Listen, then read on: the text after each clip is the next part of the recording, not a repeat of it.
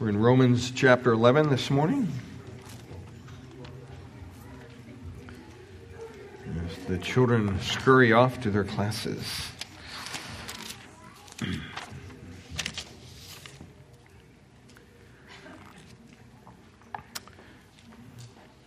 want to read the first 6 verses once again, and we'll continue in our study. Do a little background, then pick up on verse 2 there. Beginning in verse 1, he says, I ask then, has God rejected his people? By no means, for I myself am an Israelite, a descendant of Abraham, a member of the tribe of Benjamin. God has not rejected his people whom he foreknew. Do you not know what the scripture says of Elijah, how he appeals to God against Israel? Lord, they have killed your prophets, they have demolished your altars, and I alone am left, and they seek my life. But what is God's reply to him? I have kept for myself 7,000 men who have not bowed the knee to Baal. So too, at the present time, there is a remnant chosen by grace, but if it is by grace, it is no longer on the basis of works. Otherwise, grace would no longer be grace. The underlying principle when we come to the Word of God to study it is to understand that it can be trusted. And we looked a little bit about that last week, that the Word of God can be trusted. The idea that God keeps His Word. He doesn't make promises to us just willy-nilly and then kind of go on with His own thing and forget about what He promised us or His chosen people Israel. If he says something, that is exactly what he means to say, and that is precisely what will come to pass. And so Paul begins this chapter here in chapter 11, and he asks the simple question, because in chapters 9 and 10 he said, well, not all Israel is going to be saved. And so he comes to chapter 11 and he says, does that mean that God has totally rejected them as his people? And he says, I ask then, has God rejected his people? And he gives a hearty no way. No. And he goes on and he basically gives evidence of why.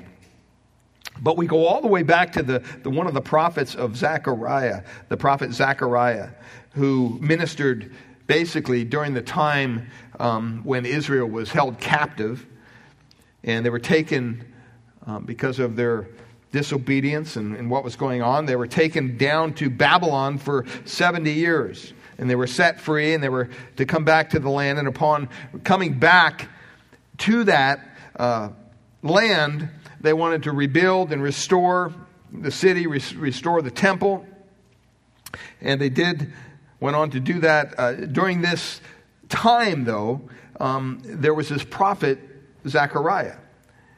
And he reminded Israel, basically, if you go all the way back to Genesis chapter 12, we looked at the covenants last week. And so if you missed that, you can get that message. And we went over some of these covenants last week. But he says in Genesis 12, whoever blesses you, speaking of Israel, will be blessed, and whoever curses you will be cursed. And so Zechariah and many other prophets gave a message relative, really, to speaking to the judgment of God upon anybody who would set their nation or their heart or their hand against Israel. And in Zechariah chapter 2, verse 8, it says this, for thus says the Lord of hosts, after his glory sent me to the nations who plundered you, for he who touches you touches the apple of his eye. And as I was listening to part of MacArthur's message this past week, he pointed out these following 3 things about the phrase, the apple of his eye. And I thought it was very telling, because in the English it just says the apple of his eye, but in the Hebrew it has a different connotation. And the first one, where we see this apple of his eye phrase, is back in Deuteronomy chapter 32, verse 10. And it says there, I'll just read it for you. He found him in the desert, in the hollowing waste of the wilderness. He encircled him, he cared for him, and he kept him as the apple of his eye. And that expression, he goes on to say, means little man of the eye. That's literally what it means. That's a very graphic description of what that phrase means, the apple of his eye. It means the little man of his eye. Israel is the little man of God's eye. Okay. I'm going to have to use my lungs this morning, I can tell. When you get close enough to someone to look into right into their eye, you invariably see what? A reflection of yourself. See, and as you see a reflection of yourself in the pupil, I'm sure you men have all looked and stared and gazed into your wife's eyes, and you saw little you, okay? Little mini me there.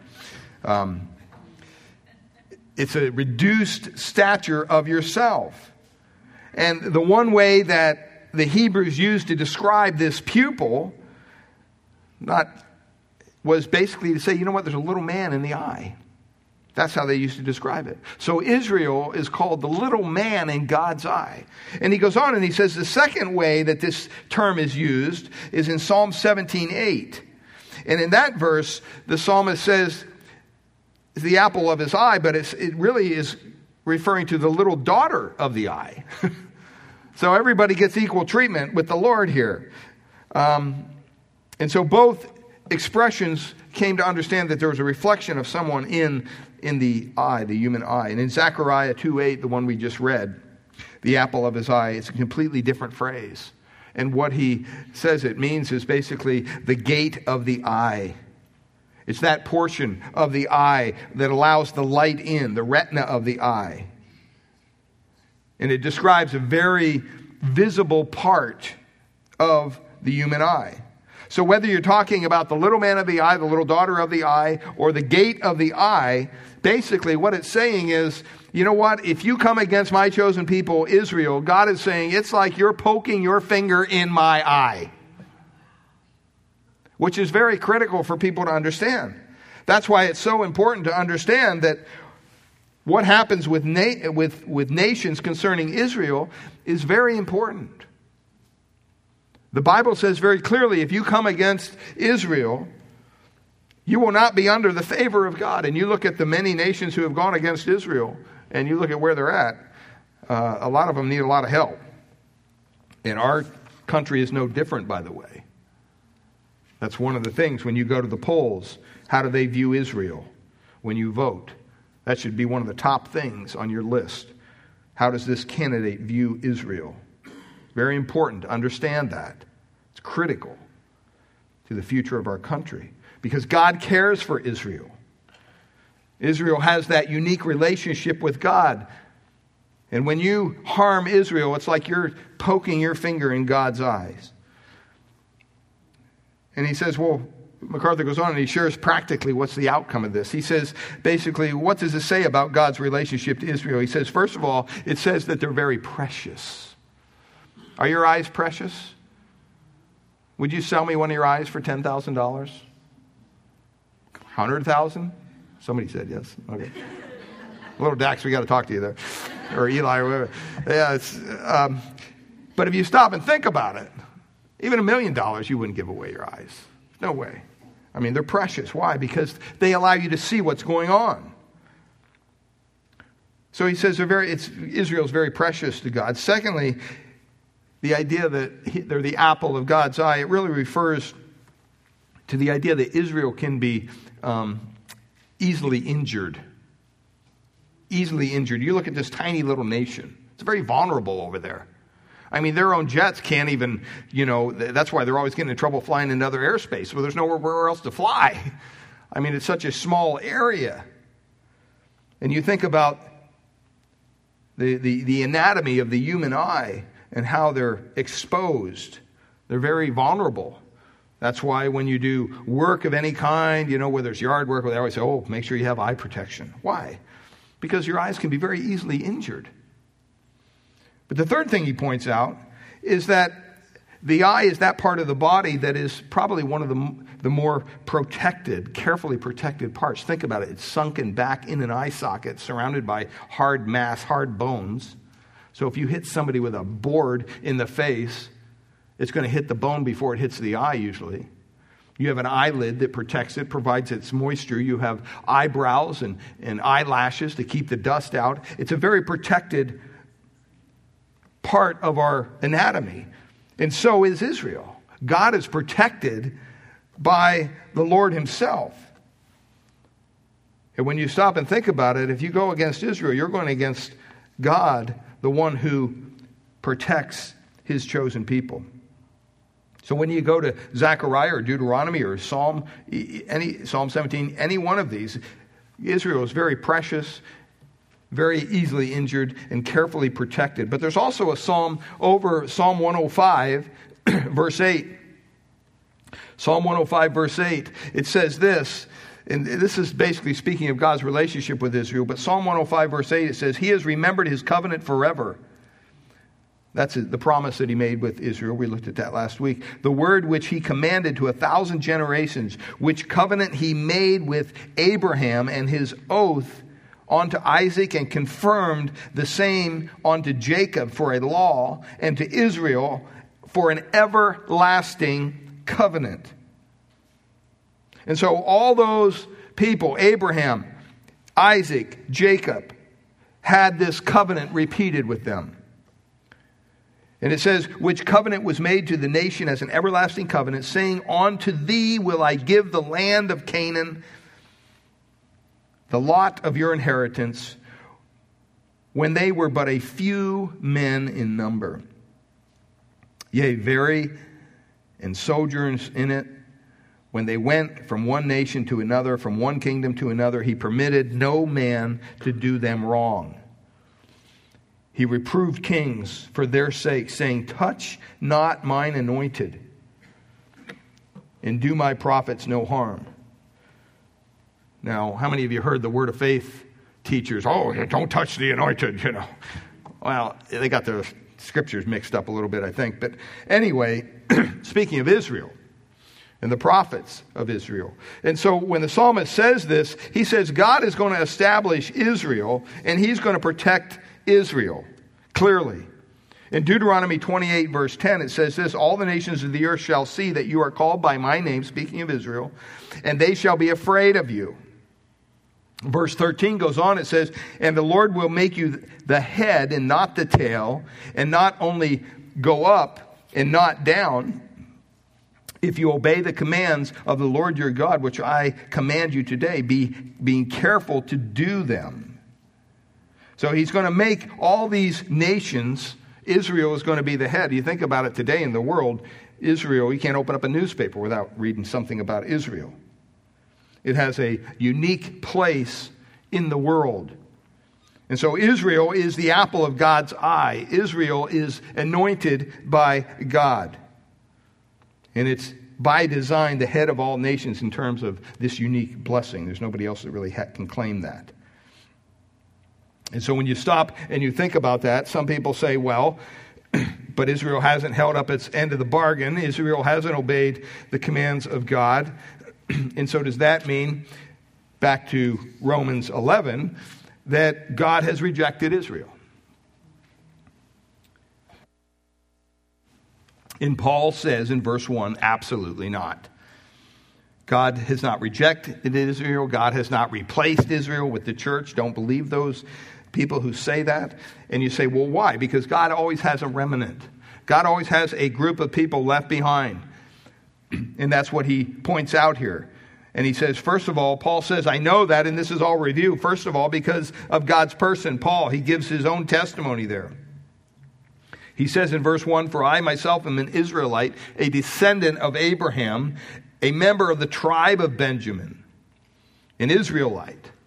All right, he points that out. Why is he doing that? Because he said, hey, I'm a Jew and I'm not rejected. I have a relationship with God. If God just hands down rejected Israel and the Jewish people, I'd have a problem.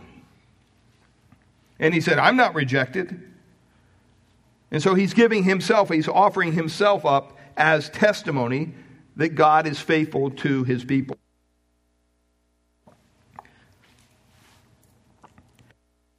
We also looked at 1 Samuel chapter 12, verse 22. For the Lord will not forsake his people, for his great name's sake, because it has pleased the Lord to make you a people for himself.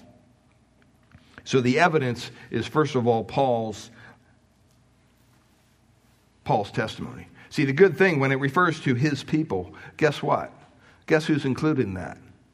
If you're not Jewish, you and I are, if we know the Lord Jesus Christ. We're included. We're part of God's people. He adopts us. He grafts us in. And that's what he says there in verse 2. We talked about God's people. He says, God has not rejected his people. And we talked about the importance of understanding that Israel has been chosen by God. Why? We don't know. But that's exactly what the Bible says. Just like as believers, we have been chosen by God before the foundation of the world. And so when you stop and think about it, he says there's a remnant left behind. First of all, it's the Apostle Paul. That's the evidence. The evidence is that there's that God has chosen Israel to be his people. And then last week, we finally got to the end of verse 2 where it talks about God's plan. Because it says these are God's people whom he foreknew. And we talked a little bit about what does that mean. And we came to understand that it doesn't mean that God is looking down through the corridors of time and decides what he's going to do based on what we do. Like he's telling the future or something. The reason that can't be true is because there is no future with God. God transcends time. There's no yesterday, there's no tomorrow. Now you say, well, I don't understand that. Well, neither do I. But that's what the Bible says. Okay? And so when it says things like, well, a day is like 1,000 years, it's just saying, you know what? Time is irrelevant to God. It has no bearing at all on his plan or his purpose. And we talked about that word foreknew, and we basically defined it as a predetermination to love somebody. God predetermined to love Israel before there even was an Israel. Just like he predetermined to love us before there ever even was an us. And that word he uses there is prognosko, and it basically has the idea of knowing in a relationship way beforehand. It talks about a caring relationship. It's not like, oh, I know President Obama. I know who he is. No, I don't know President Obama. I've never spoken to the man personally. I've never had coffee with him. I've never, it'd be interesting to sit down and talk with him, but I've never been able to do that. So I don't have a relationship with President Obama, but I know who he is. See, it's not talking about that kind of knowledge. It's talking about the kind of relationship that's an intimate love relationship. And so what Paul is saying here is God has not pushed away his people. He has not rejected them because he already has predetermined to love them. And that's what it says back in Deuteronomy, that I have predetermined to set my love upon you. So he's foreordaining a relationship with you before there even was a you, just like he did with Israel. And we go through this chapter, a lot of it speaks of Israel, but a lot of it can be transferred over and applied to us as Christians. Even though Israel's going through a hard time, even though Israel's in a state of unbelief right now. Basically, across the board, as a nation, they're not believing in the Messiah. They're not believing in God to save them. They've trusted their own self-righteousness, their own works of righteousness. And even in that state, God says, no, I haven't rejected them. Just like the Bible says that, you know what, God loved us and while we were what? Yet sinners. He didn't say, well, you got to go get cleaned up first, then I'll love you. No, he didn't say that. He says, I'm going to love you even while you're still steeped in your sin. I'm going to set my love on you, and I'm going to see to it that you are saved, that you come to repentance. I'm going to work that out in your life. The Bible says that before we loved God, God loved us. And so it's a very important point to make. In Amos chapter 3, we looked at verse 2, and it says, Israel only have I known. And so Israel is not cast off. And you say, well, what's the proof? The proof is in Paul, the remnant still left behind, his people, his plan. And then as we come to today, he says at the end of verse 2, do you not know what the scripture says of Elijah, how he appeals to God against Israel? So we get through our little outline and we get down to basically God's prophet, Elijah. And so I want to spend a little bit of time speaking about prophets. What are they? Because under Moses' leadership, God's people were about to enter the land, and God gave them very exact instructions and how to deal with supernatural guidance and all this thing. Because these people in Canaan, they practiced witchcraft, they consulted spiritualists, they used all kinds of divine things that were outside the bounds as far as God is concerned. And all that kind of information was forbidden to God's people because they had His word to live by. And so in this passage here, the people of Israel were promised that when God wanted to communicate with them, He would raise up a prophet. And if you look back at Deuteronomy chapter 18, we see this, verses 9 to 22. He would raise up a prophet. That's how God spoke to His people. And these prophets were to be spokesmen for God. And so they would take the word of God as they received it and they relayed it to the people. And the people would listen and the people would be encouraged to obey. Because this wasn't the words just of this prophet. It was the very word of God coming out of his mouth.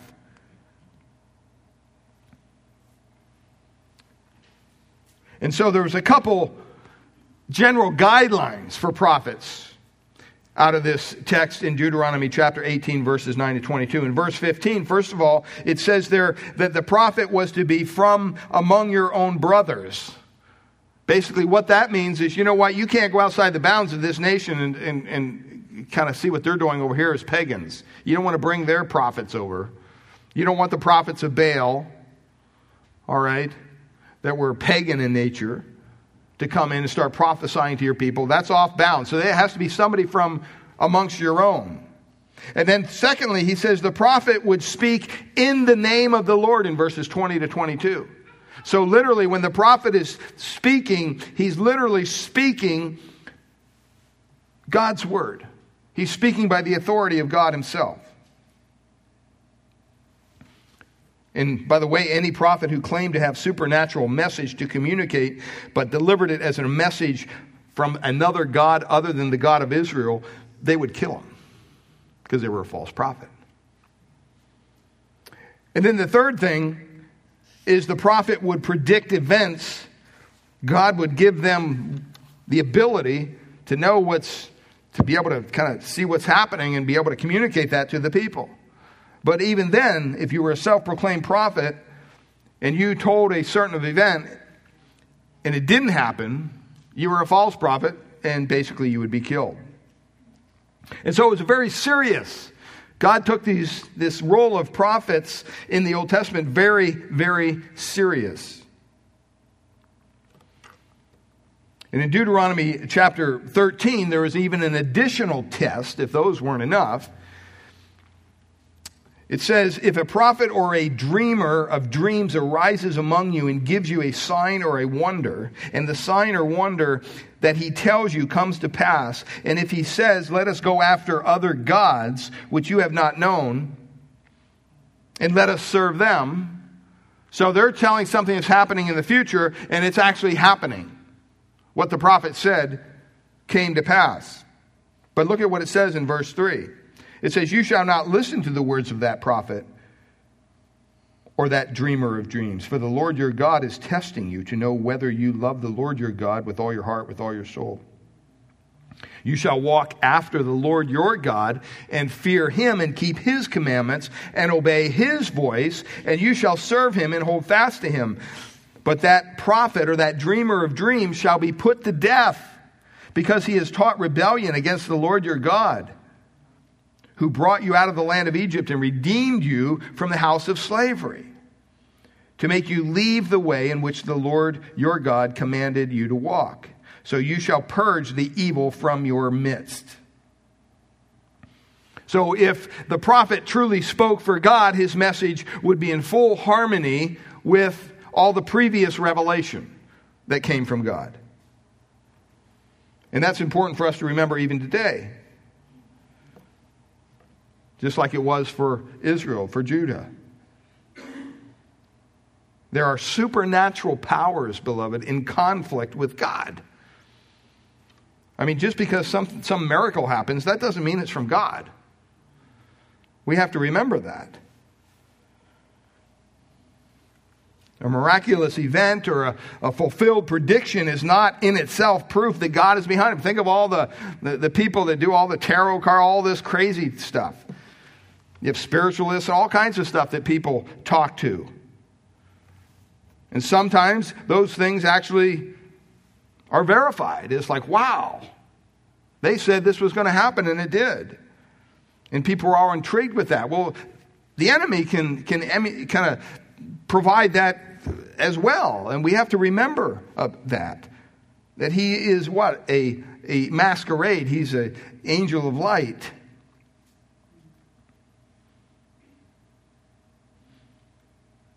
And so where the word of God from these prophets is in conflict with the messenger, the word is to be given unquestioned precedent.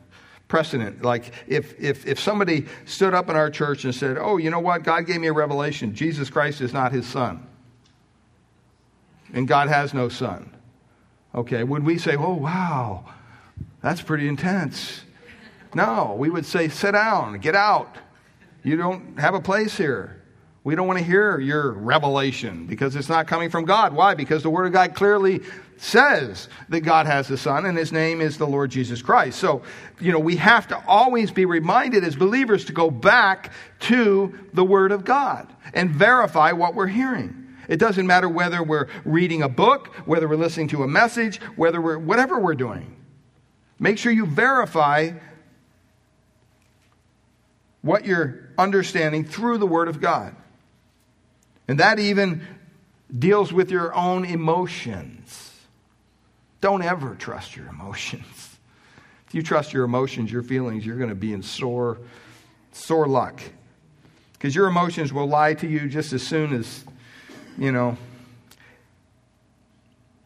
mean, how many times have your emotions said, you know what, you're no good. You call yourself a Christian, look at this, look at that. Look at what's going on in your life. You begin to believe that. You begin to think, well, that's true. Things aren't going well in my life. And wow, I'm just, who am I, I don't even think I'm going to come to church anymore because I just don't feel qualified. I don't feel, whatever. You got to stop and say, well, wait a minute, what does the Word of God say? The Word of God says that, you know what? I came to the Lord in repentance and asked for forgiveness of my sins, and I know that He saved me, and I know that I'm a child of the Most High God. I know that my sins are forgiven, past, present, future. I know that I'm secure in Christ. I know that God is not my enemy. He's my friend now through Christ. I mean, you have a very unique position as one of His children. Don't allow the enemy to take advantage of your emotions so that you begin to feel other things that are not true. Because Israel did know counterfeit prophets, just like we have counterfeit teachers today. There were men who prophesied in the name of an idol.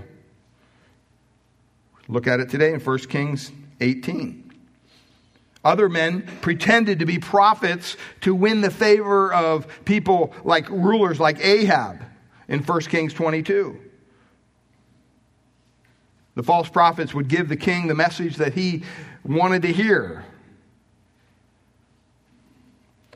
Others very possibly spoke in God's name, but were sharing messages from a different source. They didn't agree with the prophecies that were already foretold. And this is a time of a lot of prophetic activities going on. The days of Ahab and Jezebel. It might have been easy to get confused over who the true prophets were and who the false prophets were. And so there's certain indicators, there's certain markers. And we come here to Romans and we see, well, there's this prophet by the name of Elijah. Well, how do we know he was from God? Well, the Word of God points out a couple things. I'll just share 7 of them with you.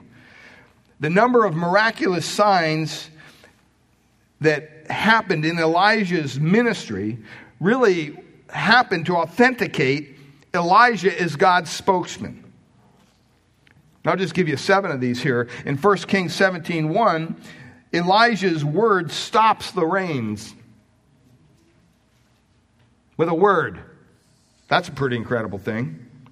1 Kings 17:14, Elijah's promise multitudes a widow's food. In Elijah 17:21, or in 1 Kings, 17:21, Elijah's prayer restores the widow's son to life.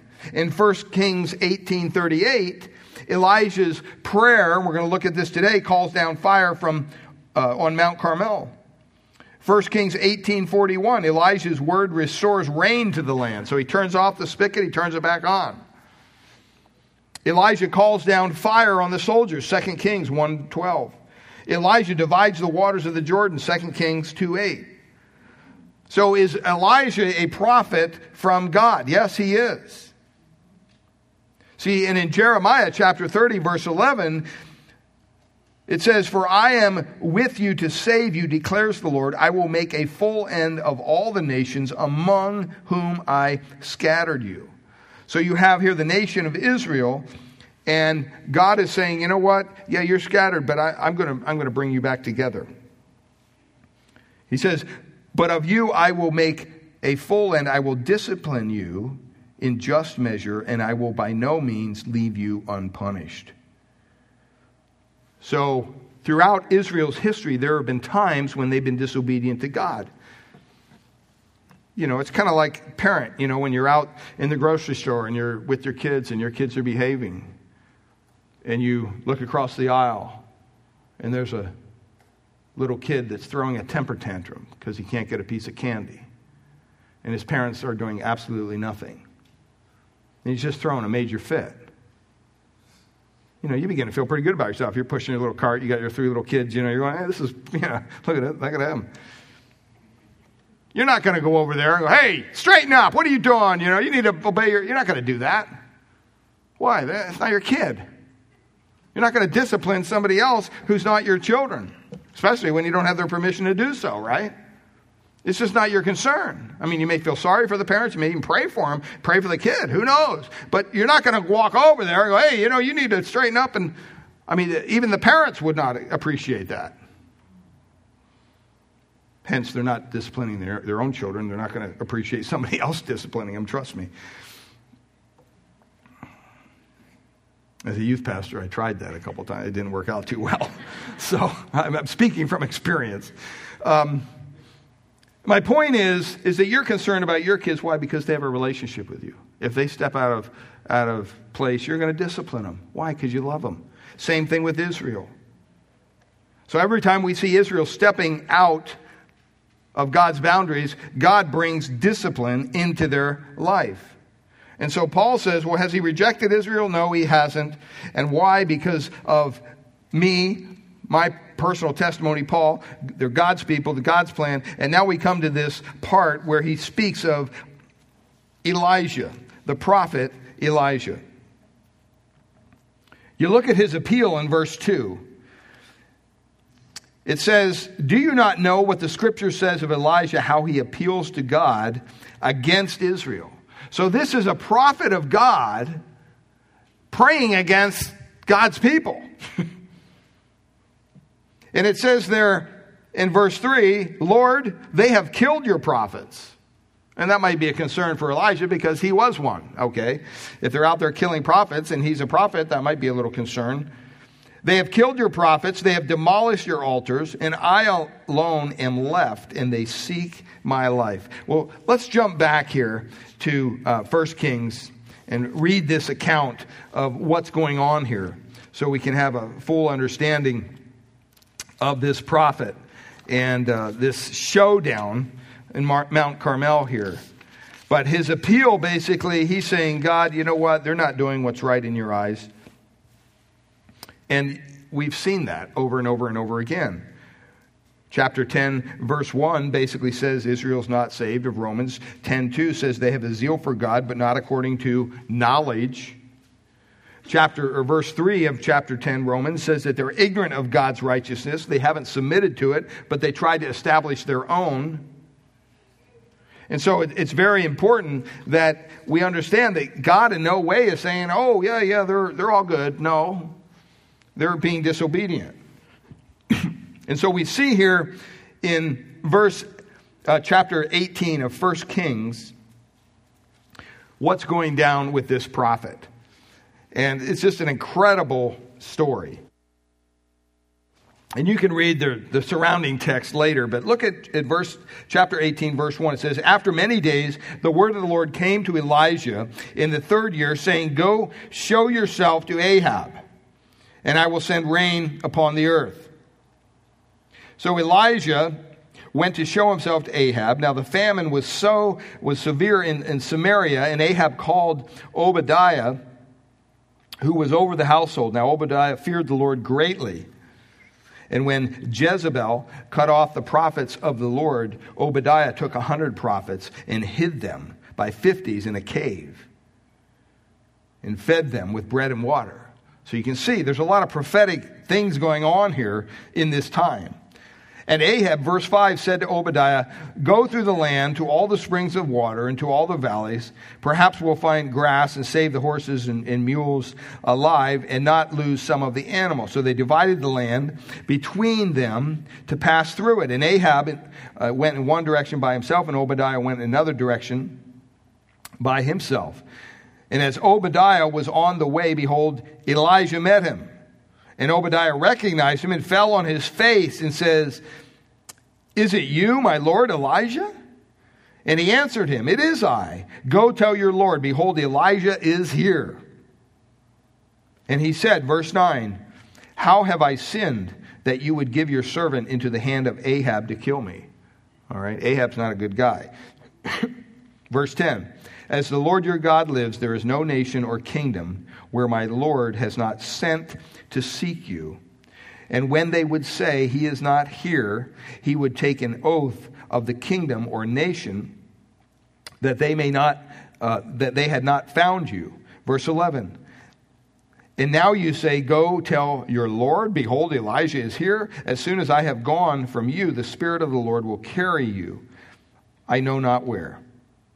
And so when I come and tell Ahab, and he cannot find you, he's going to kill me.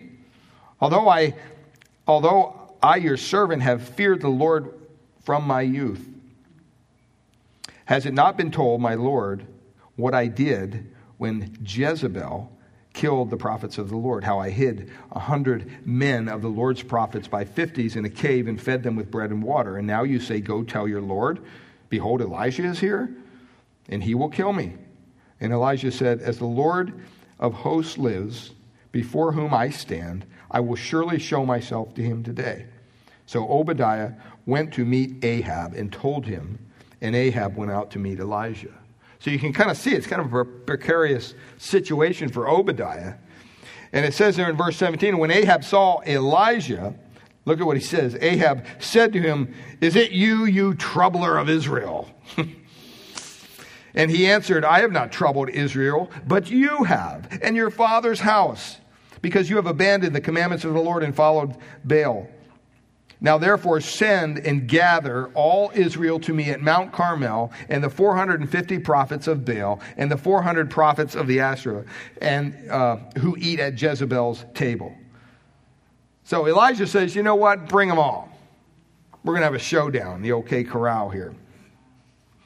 Verse 20, so Ahab sent all the people of Israel and gathered the prophets together at Mount Carmel. And Elijah came near to all the people and said, how long will you go limping between two different opinions? In other words, he's basically saying, look, you know what? You have true prophets and you have false prophets. You have pagan gods and you have the true God. Why are you wavering here? I think that's a good message for the church today. Why do we waver so many times? When God says one thing, well, you know, it's probably okay if I do this. Well, no, it's probably not okay. If God forbids it, you shouldn't be doing it. And so he goes on there, and he basically says, you know what, why are you, wavering here. And then he says, if the Lord is God, follow him. But if Baal, then follow him. In other words, just make up your mind. Don't play this game. Don't pretend you're coming to church calling yourself a Christian when you're living like the devil the rest of the week. I mean, just call it for what it is. I mean, that's basically what he's kind of pointing out to them. If the Lord is God, which he is, then follow him. But if you want to believe this hocus pocus stuff, then follow them. And it says, and the people did not answer him a word. Why do you think that is? They were guilty, right? They knew exactly what he was saying. It's like the kid that gets caught stealing cookies out of the cookie jar, he's got crumbs all over his shirt and half a cookie in his hand. What do you have to say for yourself, young man? What are they supposed to say? Oh, they're pretty good, Mom. I mean, come on. They got caught. And so, verse 22, it says, then Elijah said to the people, even I only, am left a prophet of the Lord. But Baal's prophets are 450 men. Yet 2 bulls be given to us, and let them choose 1 bull for themselves, and cut it in pieces, and lay it on the wood. We're going to do a sacrifice thing here. But put no fire on it. And I'll prepare the other bull and lay it on the wood, and put no fire to it. And you know what? And you call upon the name of your God, and I will call upon the name of the Lord, the true God. And the God who answers by fire will make the decision that he is God. And all the people says, well, that's a pretty good deal. It's well spoken. They rolled up their sleeves, got to work, did as he said. Then Elijah, verse 25, said to the prophets of Baal, choose for yourselves 1 bull and prepare it. In other words, I don't want to have any hocus pocus here. I don't want to have anybody saying, oh, you cheated. You do it all yourself. For you are many, and call upon the name of your God. But you know what? You can't put any fire to it. So they took the bull that was given them, and they prepared it and called upon the name of Baal from morning until noon, saying, oh, Baal, answer us. But guess what? There's no voice. No one answered. And look at what it says. It says, and they limped around the altar that they had made. Pitiful sight. Verse 27, and at noon Elijah mocked them. Cry aloud, for he's a god. Either he's musing, or maybe he's relieving himself. Or he's on a journey. Or perhaps he's asleep. Maybe you need to wake him up. Maybe you need to make a little more noise. Look at what it says in verse 28. And they cried aloud and they cut themselves. After their custom, pagan custom, thinking somehow injuring their own body would appease their God. That's not too far from even some Christian churches today. You can go down to Mexico around Easter time and see people doing just that, cutting themselves, crawling with crosses on their back for miles and miles. It's a pitiful sight, trying to earn God's favor.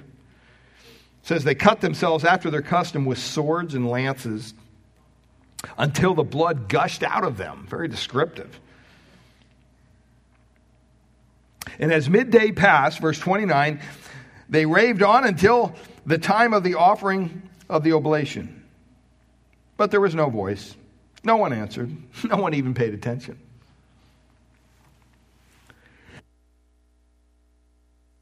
When you stop and think about what we do sometimes, instead of just doing what God tells us to do, he just simply says, you know what? I'm here for you. You just cry out to me. I care for you. I love you. I don't care what kind of fix you're in. I don't care what stupid thing you've done. You come to me. You confess that. And you know what? I'm here. We're going to deal with it. But so many times, we're like these people. We go trying to fix it ourselves. We're doing other things. And God is still patiently waiting. And sometimes when we're doing all those things, it's not fixing anything because nobody's paying attention. God is saying, hey, that's not going to work because I don't want it to work. I want you to come to me first and foremost. Verse 30, then Elijah said to all the people, come near to me. And all the people came near to him. and he repaired the altar of the Lord that had been thrown down. Elijah then took 12 stones, according to the number of the tribes of the sons of Jacob, to whom the word of the Lord came, saying, Israel shall be your name. And with the stones he built an altar in the name of the Lord. And he made a trench about the altar, as great as would contain 2 seahs of seed. And he put the wood in order and cut the bull in pieces and laid it on the wood. And he said, fill 4 jars with water and pour it on the burnt offering and on the wood. Now, I've started a lot of fires in my day, barbecues, whatnot. I never started a fire by dousing the barbecue coals or the wood with a bunch of water. That wouldn't make any sense. Verse 34, and he said, do it a second time. Once is not enough. They did it a second time. And he said, do it a third time. And they're probably thinking, really? There's a little overkill here, you know. They did it a third time, and the water ran around the altar and filled the trench also with water. So you basically just have this giant watery mess. And at the time of the offering of the oblation, Elijah the prophet came near, and look at what he says, O Lord, God of Abraham, Isaac, and Israel. Being very clear here to indicate who he's calling on. Let it be known this day that you are God in Israel, and that I am your servant, and that I have done all these things at your word. Verse 37, answer me, O Lord, answer me, that this people may know that you, O Lord, are God, and that you have turned their hearts back. See, Elijah wasn't up there doing some big show. He wasn't in there for the glory. He was in there even when it says, hey, help them see that I am your messenger. You know, that didn't reside in his ability to be a prophet. He was totally reliant upon God. And sometimes we need to be reminded of that. Even as we're called to minister within the body of Christ, we don't do this of our own volition. We don't do this of our own power. It's the power of God working through us, as Paul says.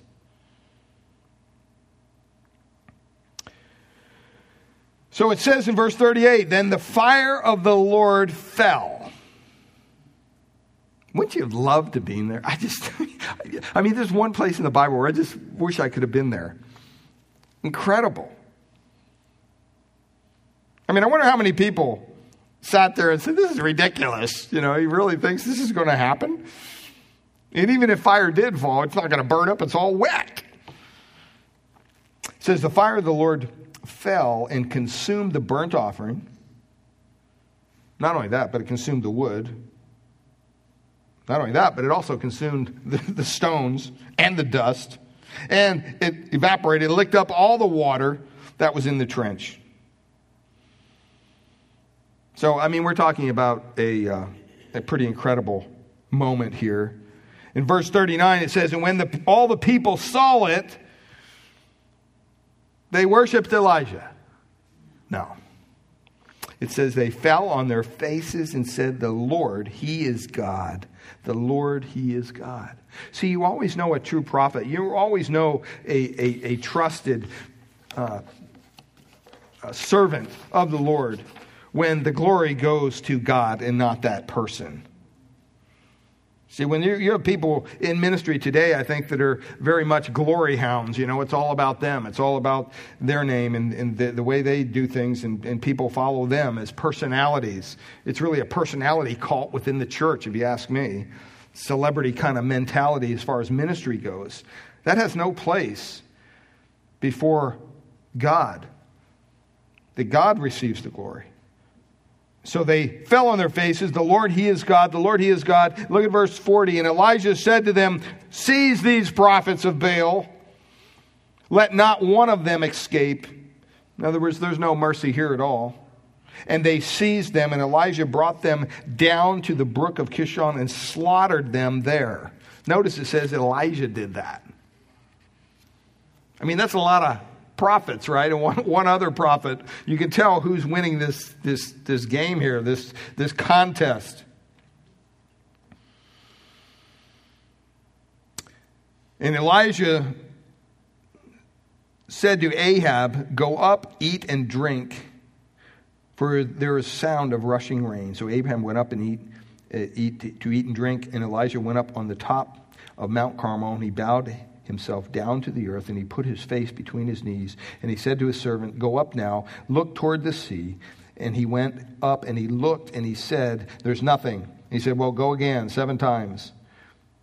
And at the 7th time, he said, "Behold, a little cloud like a man's hand is rising from the sea." And he said, "Go up and say to Ahab, prepare your chariot and go down, lest the rain stop you." And he's probably thinking, there hasn't been rain. What are you talking about? Verse 45, "And in a little while, the heavens grew black, and the clouds and wind, and there was a great rain. And Ahab rode and went to Jezreel. And the hand of the Lord was on Elijah, and he gathered up his garment and ran before Ahab to the entrance of Jezreel. Now Ahab, chapter 19, told Jezebel all that Elijah had done, and how he had killed all the prophets with the sword. Jezebel sent a message to Elijah, saying, "So may the gods do to me, and more also, if I do not make your life as the life of one of them by this time tomorrow." Open threat against God's prophet. And when you stop and you think, here's Elijah doing what God wants him to do. He has this great victory on Mount Carmel. He slaughters all these prophets.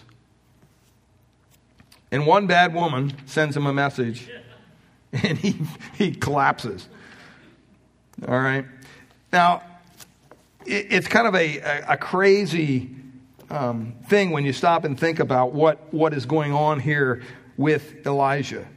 You know, a lot of times when you have victories in your life, when you have something you've come through, maybe it's been a difficult time, God's brought you through it, and you're kind of, wow, you're on top of the mountain. You know, you think everything's going to be great.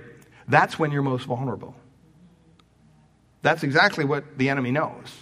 And that's exactly what happened here to Elijah.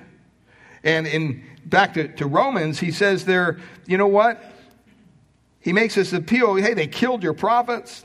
They demolished your altars. And he says, you know what? I am the only one that's left. So he points out, first of all these horrible things that they did. And he's right in doing this. He emphasized that he was the only one left. By the way, that wasn't true. So his emotions were lying to him, right? He felt like he was the only one left. Do you ever feel that way? Maybe you feel you're the only couple that has marital issues. Don't believe that lie. Every couple has marital issues. It's married. I mean, think about it. You're taking 2 sinners, you're putting them together for the rest of their lives and say, hey, live in harmony. I mean, you know, that's not going to happen without God's intervention, clearly. And so you need to be reliant upon God. But don't think you're the only couple, or maybe you made bad decisions in your life. Don't think you're the only person. Don't allow the enemy to make you believe that. Because when you start to believe that you're the only one, what happens? You just close up. And pretty soon, you know what? You're not coming to church. Why? Because you don't feel worthy to come to church, and you don't want people to know what's going on in your life, so you just kind of stay away from everybody. And that's exactly the opposite of what the Bible tells us to do as the body of Christ. That when we come together, we should have a body that's transparent. You know, don't be marching in here Sunday morning with a big pearly white smile on your face when you just got done fighting with your wife and kids in the car. There's nothing wrong with coming to this place, and when someone asks you, hey, how's your week going? How are you doing today? There's nothing wrong with saying, you know what, I need some prayer. There's nothing wrong with that. Nobody's going to judge you because you're not, you know, oh, everything's good, you know. I mean, let's be honest. I mean, God sees our hearts just the way we are. And if we can't be honest with each other in the body of Christ, who can we be honest with? Who can we be transparent with? And so he points out all these things that they've done. He emphasizes that he's the only one left. And he says, you know what? She's going to kill me. I'm going to be dead. This is a guy that just killed hundreds of prophets. I mean, think about it. It just doesn't make any sense. And they seek my life. Verse 4. But what is God's reply to him? Does God say, yeah, you know what, Elijah, you're in a world of hurt, pal. Sorry, I can't help you. Aren't you glad we don't have a God like that? He says, what is God's reply? He says in verse 4, I have kept for myself 7,000 men who have not bowed the knee to the Baal. So don't think you're the only one left, Elijah. Don't have this martyrdom complex going on with you. Stop, wake up, and understand the facts. I have kept 7,000 men who are just like you for myself. Verse 5. So too at the present time, look at what he says. There is a what? Remnant. Chosen by grace. So when you come back and you look at verse 1, has God rejected his people? Paul says, absolutely no. How do you know? Because there's a remnant. There's a remnant by the Apostle Paul being there. There's a remnant through God's plan, through his people. And even God's prophet testifies here that there's a remnant. Chosen by grace. You know, I don't know where you're at today in your faith. I mean, maybe you're not converted. Maybe you haven't been transformed by the grace of God. Maybe you're still stuck in your sins. The Bible says it's kind of like a miry pit. Clay. You can't pull your feet out by yourself. You need help. You need assistance. Well, that verse right there tells us that it's by the grace of God that any of us are saved. So when you find yourself, maybe you're there this morning, maybe you're still stuck in your sin, don't try to just clean yourself up. Don't try to say, hey, I'm just going to fix everything. You're not. God wants you broken before him. Why? Because then you'll understand his grace. You'll understand his divine favor upon your life, even though you don't deserve it. You'll understand when you turn from your sin and you turn to a Savior, you'll fully understand that, you know what? God has chosen me not because of who I am, but because of who he is. And aren't you glad verse 6 is there too? It says, but if it is by grace, it is no longer on the basis of works. What Paul is saying is, you know what? Yeah, Israel's messed up. They haven't done things right. But you know what? That's not the basis upon which God loves them. That's not the basis upon which God has chosen them. Then you know what? Brothers and sisters in Christ, that same spiritual truth is true for us. God didn't choose us because we were, bad looking, good looking, whatever. We had certain gifts. No. He chose us before the foundation of the world. He chose us before we were even here. He divinely set his love upon us. And it's no longer on the basis of works. Otherwise, grace would no longer be grace. What are you looking to for your salvation? Why do you think you're saved? Why do you think you're on your way to heaven? If your answer is anything other than the grace of God, it's the wrong answer. If your answer is anything other than the work of Christ, it's the wrong answer. And I pray this morning that God would be able to allow you to see your need for a Savior who loves you, who came to this earth. He gave up his life. He died on a cross. He was raised the third day in victory with the Father's approval of his sacrifice over sin and death. And now he invites you to put your faith, your trust in him as your Lord and Savior. When you come to the cross with a broken heart, with a contrite heart, with a proper understanding of your own sinfulness and your own inability to save yourself, God will answer that prayer.